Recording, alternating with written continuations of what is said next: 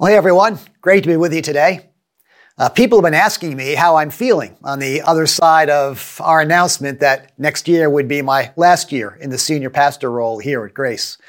My simple answer is that I'm feeling peaceful. Even though it's a big decision with implications for all of us, it just feels right for us and for Grace. Your words of affirmation and support have really meant a lot to me these past couple of weeks, and I have great confidence in our staff and leadership and in this congregation. I know that we can trust the Lord with all of our futures. But I'm also excited about this next year that we get to spend together, so let's get started. If you tuned in last Sunday, you know that Pastor Ruthie gave me a hard time about asking her to preach on one of the most difficult chapters in the whole book of Revelation, which she did a great job with, by the way. But let me just say that as tough as last week's message was, it was child's play compared to this week. Today, we turn to the subject of judgment, God's response to sin and evil. And the language and images we're going to encounter today are rough. They're bizarre. Like the one we just heard, a garish woman riding a seven-headed beast drunk on the blood of martyred believers. They're disturbing. Like the image of a dragon trying to devour a newborn male child. Some of them are downright gruesome.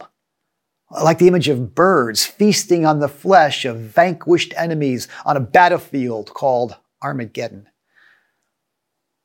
How do we reconcile these harsh words and awful images with the God of love and grace we meet in the rest of Scripture? Why is all this wrath and warfare necessary? How in the world is judgment good for the world? And what does it mean for each of us personally? Well, those are the questions we're going to be wrestling with as we work our way through the middle chapters of the Revelation. Now, as we've already seen, this mysterious and challenging book of Revelation actually gets off to a pretty good start. In chapter 1, John shares a magnificent vision of the risen and exalted Christ ruling over all things, declaring himself to be the Alpha and the Omega, the beginning and the end of Earth's story and our own stories.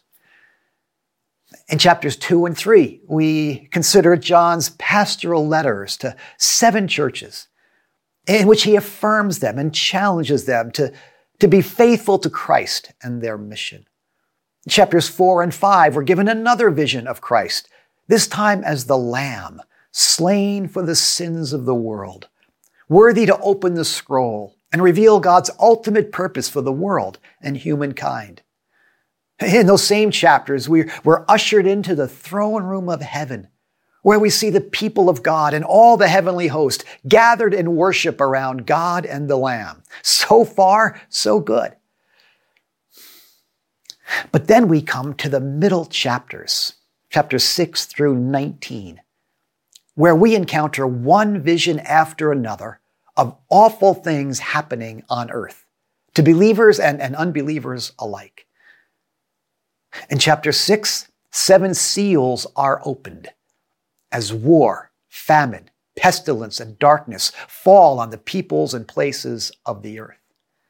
In chapter 8, 7 trumpets sound as fire and hail fall from the heavens. The waters of the earth turn bitter. Stinging locusts descend on the landscape. In chapter 16, 7 bowls are poured out. Once again, plagues, poison, and pestilence. In case you're not feeling it yet, let me read you a portion of John's description of these 7 bowls. The 4th angel poured out his bowl on the sun, and the sun was allowed to scorch the people with fire. They were seared by the intense heat, and they cursed the name of God, who had control over the plagues, but they refused to repent and glorify him. The 5th angel poured out his bowl on the throne of the beast, and his kingdom was plunged into darkness. People gnawed their tongues in agony and cursed the God of heaven because of their pains and their sores, but they refused to repent of what they had done. The 6th angel poured out his bowl on the great river Euphrates, and its water was dried up to prepare the way for the kings from the east. Then I saw 3 impure spirits that looked like frogs. They came out of the mouth of the dragon, out of the mouth of the beast, and out of the mouth of the false prophet. They are demonic spirits that perform signs. And they go out to the kings of the whole world to gather them for battle on the great day of God Almighty. Then they gathered the kings together to the place they called Armageddon. So what's going on here? How are we to understand these passages and reconcile them with what we know about the goodness and mercy of God that we find in the rest of the Bible? But we have to remind ourselves again that this is apocalyptic literature. It's a kind of literature common in the ancient world that was meant to capture people's imaginations and rouse them to action. It's not history. It's not poetry. It's not even prophecy. Someone has described it as shock therapy, meant to jolt readers into facing reality and taking swift and appropriate action. So when we read apocalyptic literature, we have to ask some important interpretive questions. For instance, we have to ask, are these judgments literal or symbolic? Is there really a drunken woman riding a 7-headed beast and threatening God's people? Or are the woman and the beast symbols meant to represent something else? Something that would have been understood by the original audience. Someone has suggested that you have to read apocalyptic literature the way you read a political cartoon. Imagine someone finding a newspaper 1,000 years from now and concluding that there was a time in our land when donkeys and elephants were at war with each other. And the nation was ruled by a skinny dude in a white beard and a top hat named Uncle Sam. In the same way that we understand the donkey and the elephant represent opposing political parties, first century readers would have understood that the beast with 7 heads was the Roman Empire, famous for its 7 hills. And the woman drunk with the blood of martyrs stood for the emperor who was persecuting Christians. But not just the Roman Empire and the emperor named Domitian, but every empire and every ruler throughout history that opposed the people and purposes of God. So if these characters and events are meant to be understood symbolically and not literally, we have to ask ourselves if the plagues and disasters are meant to be understood in the same way. Not as actual historical events, but as metaphors for the evil and suffering of human history. Secondly, we have to ask ourselves if these judgments are predictions or possibilities. In other words, is John seeing things that are actually going to happen in real time and space? Or is he seeing things that could happen, hypothetically? I think of Ebenezer Scrooge being visited by the ghost of Christmas future. Is he seeing what his future will be or what it could be if he doesn't change his ways? And as long as we're talking classic Christmas movies, how about George Bailey, whose guardian angel gives him a vision of what his beloved town of Bedford Falls might look like, if not for his wonderful life of goodness and kind deeds? See, the revelation was given to rouse people to action, calling sinners to repent and believers to bear witness in light of this coming judgment day. So do these visions reveal what will happen in the future or what could happen in the future if people don't respond appropriately? Well, thirdly, we have to ask ourselves if these judgments are punishments or consequences. In other words, are these so-called judgments we read about things that God does to us or things that we do to ourselves? Does God start wars or do people start wars? Now, I don't think God prompted Vladimir Putin to rain down death and destruction on a peaceable neighbor. How about famine? Experts tell us there's enough food on Earth to feed Earth's entire population 1.5 times over. People are hungry because greed and corruption and apathy keep food from reaching those who need it. How about sickness? Aren't most diseases spread by human beings?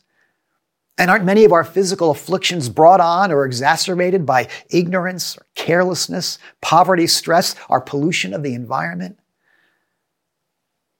Now, for sure, natural disasters like floods and earthquakes and droughts, they're not within our control.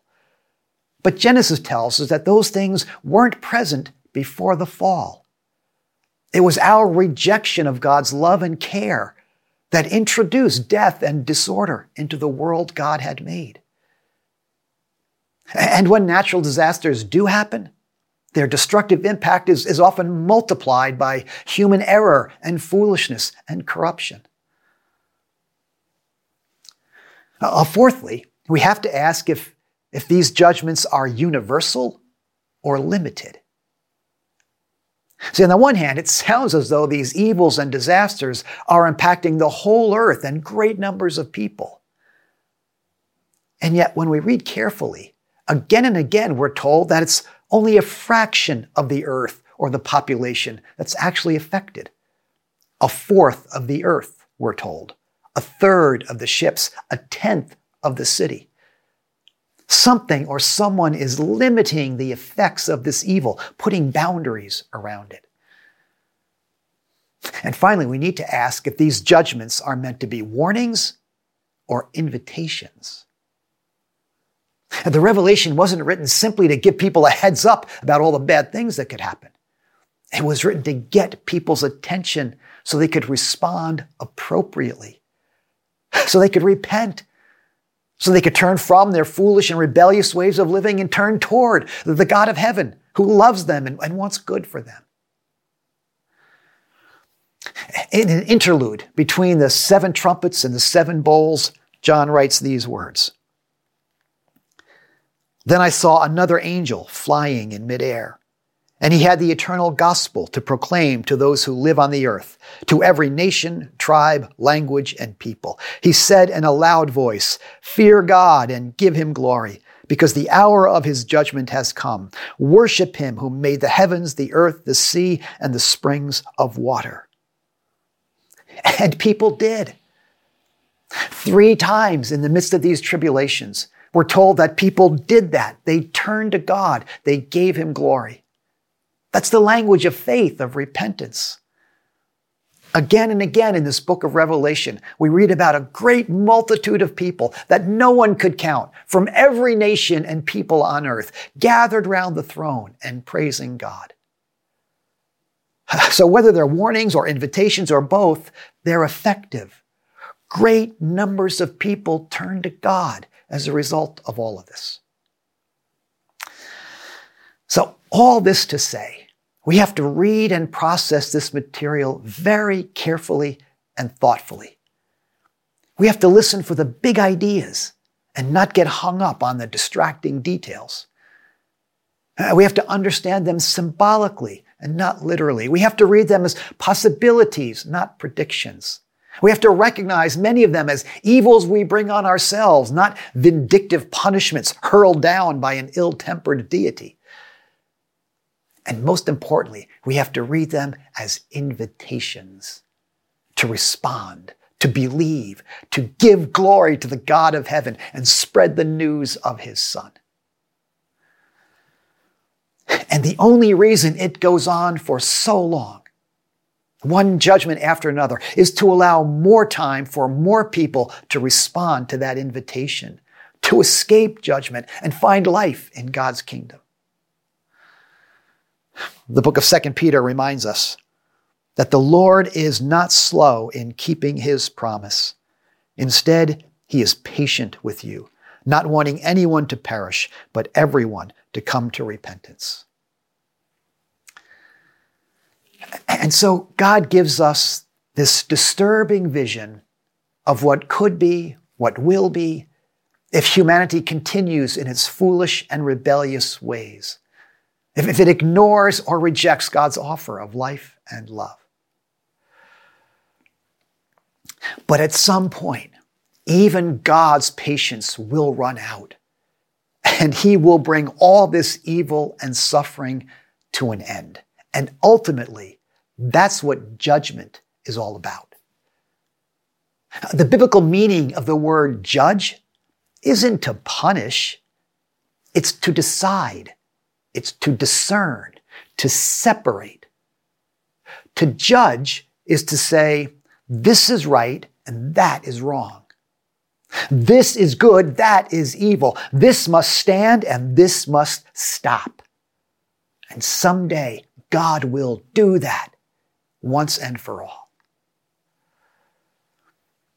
So as we come to the end of Revelation, we find the forces of evil and the hosts of heaven gathering for a final confrontation in a place called Armageddon. And this is where we have to put our interpretive hats on again and read very carefully. Back in the 70s, when end times prophecy was all the rage, we were taught that at the end of the age, the physical armies of rogue earthly nations, like the Soviet Union, for instance, would literally gather tanks and helicopters on the plains of Megiddo in Israel for a pitched battle against the armies of God, who we assumed included righteous nations like the United States. Some Bible teachers even told us that these rogue nations were already raising tens of thousands of horses to support an armed cavalry in fulfillment of biblical prophecies of horses and riders. But as we've been learning, apocalyptic literature has to be understood symbolically. When we were in Israel recently, we actually got to see the plains of Megiddo. And as soon as I saw them, I understood what was going on with John's vision of this final confrontation. As you can see from the photo, it's a vast tract of flat land, stretching for miles in every direction, bounded by hills and rivers on most every side. It was the site of many pivotal battles in Israel's history, and was located at the intersection of major trade routes from east to west in the ancient world. So if you were trying to get first century people to imagine a cosmic confrontation between the forces of good and evil, the likes of which the world had never seen, you would situate it on the largest and most historic battlefield people could possibly imagine, which would be the plains of Megiddo. But John never intended his readers to imagine an actual physical battle between human and heavenly armies. It was a metaphor, an illustration, a symbol of a greater spiritual conflict between good and evil, light and darkness, heaven and hell. It becomes a bit clearer when we come to chapter 19, to John's vision of a rider on a white horse. Let's pick it up at verse 11.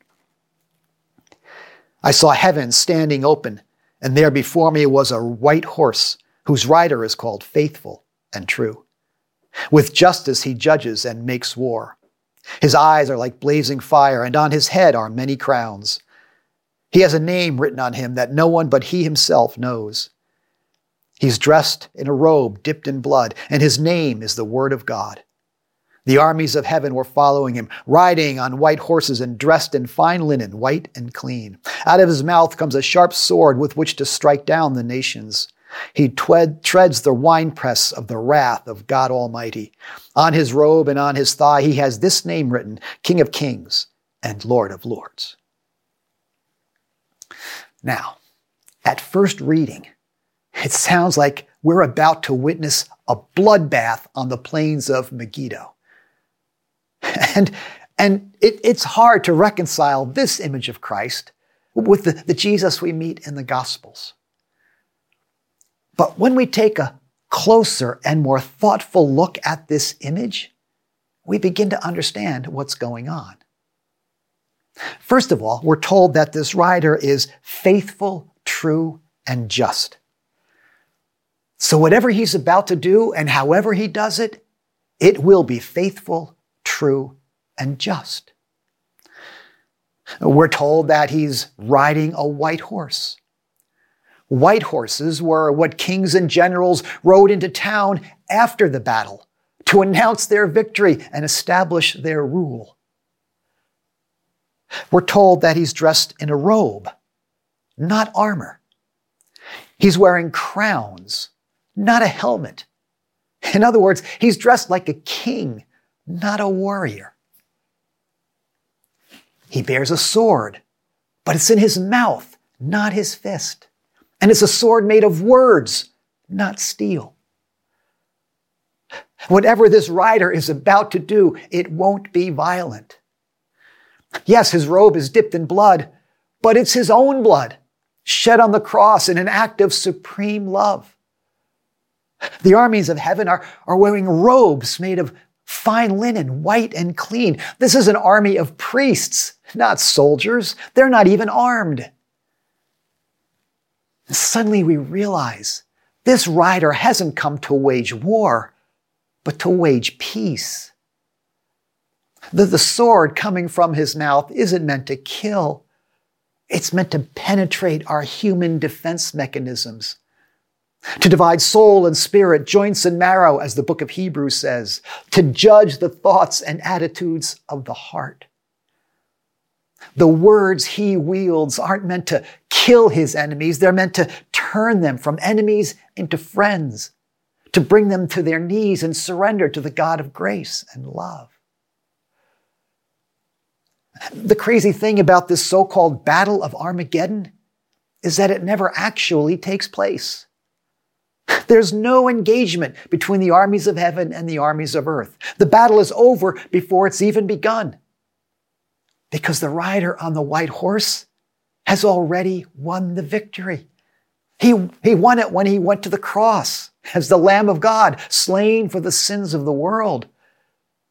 He took on himself the burden and responsibility for all the world's sin and evil, and he conquered it. He buried it, and then rose from the dead, declaring forgiveness and freedom for all who would believe. The battle's over. All that's left is to proclaim the victory and put an end to evil and suffering once and for all. And at the end of this scene, that's exactly what happens. We see the beast and the false prophet, who had fomented all this rebellion, and who are not human beings, by the way, thrown into the lake of fire, eliminated once and for all. And while we do read about the birds of the air feasting on the flesh of vanquished enemies, we have to once again remember the symbolic nature of the book. In the ancient world, victory over your enemies meant killing them all. That's the way the world worked. That's how you eliminated a threat. So as disturbing as this imagery is, John is simply describing total victory in terms the readers would have understood. He wants them and us to know that once these enemies are finally defeated, they are never coming back. We also have to remember the Apostle Paul, reminding us that our struggle is not against flesh and blood, but against the rulers, against the authorities, against the powers of this dark world, and against the spiritual forces of evil in the heavenly realms. Human beings are not the enemy.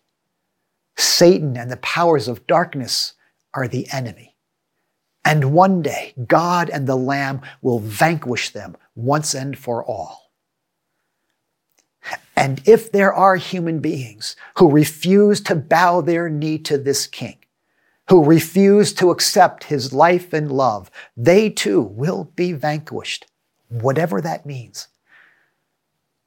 Because as long as greed and lust and hate and envy and pride and prejudice are loose in the world, there can never be peace and justice and life as it was meant to be experienced.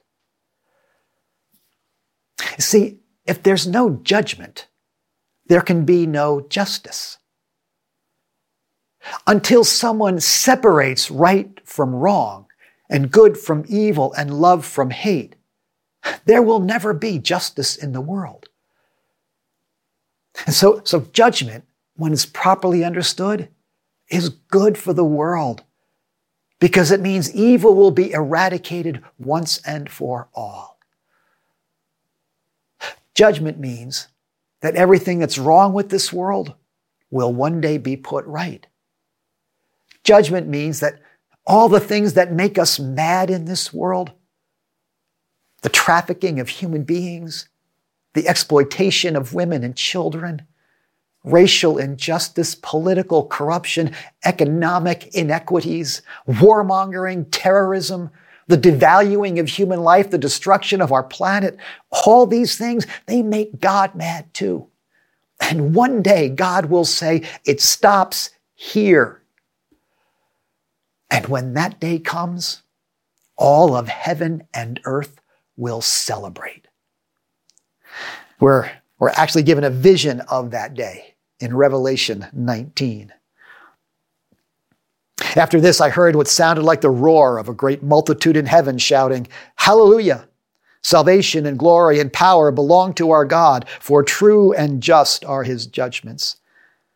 The 24 elders and the 4 living creatures fell down and worshiped God, who was seated on the throne, and they cried, "Amen, hallelujah."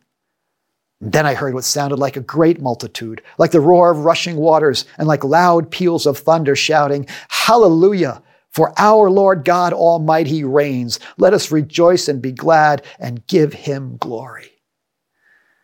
Now, if you're hearing the Hallelujah chorus ringing in your ears right now, you get the idea. If you remember our night of worship from a few weeks ago, singing at the top of our lungs, "He is worthy," you get the idea.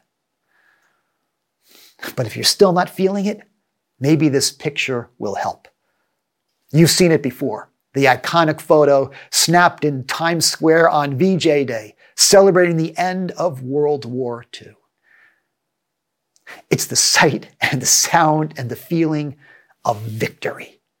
The end of hostilities, a world at peace. And someday, on the other side of judgment, it will look and feel like that for all people everywhere, forever and ever and ever and ever. Judgment is good for the world because it will eradicate evil once and for all. But what does all this mean for us personally? I mean, we've seen that judgment can be good for the world, but what does it have to do with our everyday lives and with the work of the church? Well, a few things come to mind. First, judgment means we have a decision to make.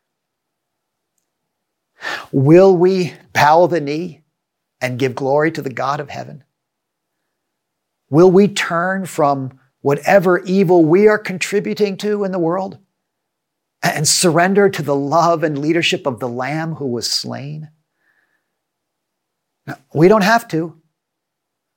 These visions suggest that even after all these warnings, all these invitations, some will still choose not to repent, not to surrender. And God allows us to make that choice. If we don't want to spend eternity with God, we don't have to. We don't know exactly what the consequences of that decision are. We'll explore that a bit next time. But the consequences of ignoring or rejecting God's invitation, those consequences seem to be dire and forever.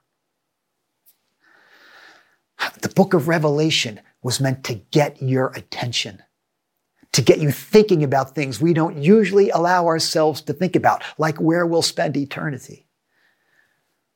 The time to make that decision, Revelation urges us, is now. If you've never bowed your knee to God, if you've never said yes to Christ's offer of forgiveness and freedom, you can do that today. In a few minutes, we're going to celebrate communion, remembering the life, death, and resurrection of the Lamb. You can say yes to his work by joining us in that communion celebration. So judgment means we have a decision to make. Secondly, judgment means we have a mission to fulfill. Pastor Ruthie reminded us of that last week. That mission is to bear witness to Jesus Christ, who he is, and what he's done for us and for the world. The only way for great numbers of people to turn to God is for believers like you and me to fulfill our mission of making disciples of all nations. One commentator puts it this way: nowhere in Revelation does judgment on its own lead to repentance. What appears to make all the difference is the faithful, lamb-like witness of the church. When unbelievers hear the words of truth and witness the poured-out lives of God's people, they change direction. The revelation was meant to be a call to arms for the church. Not to the arms of war, but the arms of love and service in Jesus' name. Christ has already begun to put things right in this world, one person, one family, one community at a time.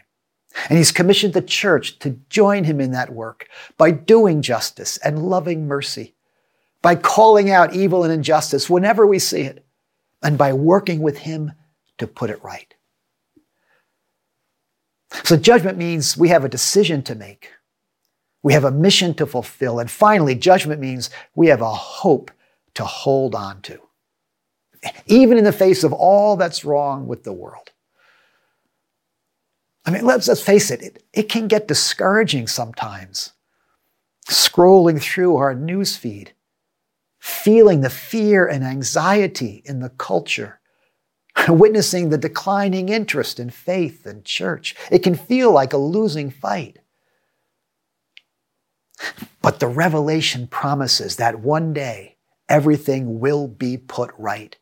That one day the kingdom of this world will become the kingdom of our Lord and of his Christ, and he shall reign forever and ever and ever and ever. Eugene Peterson puts it this way: the faith community knows more about what's wrong with the world than any other, and is at the same time less cynical or despairing about it.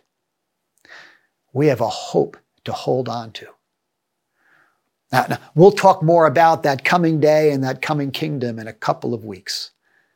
But for today, in the face of all that is wrong with the world and with us, let's make or renew our decision to worship and serve the God who loves us and made us for eternal glory.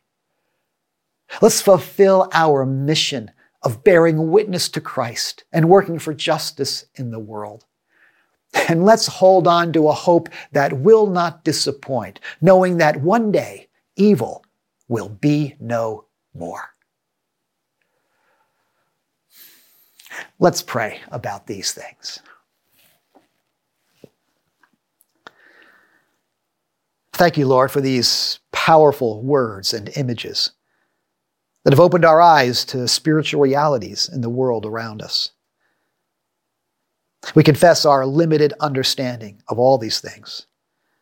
And we confess the doubt and discouragement that sometimes gets the best of us. Thank you for the assurance that you are still on the throne, that you are with us and for us in the struggle, and that one day you will put right all that's wrong with the world and with us. Until that day, may we faithfully and boldly work for peace and justice. In Jesus' name, amen.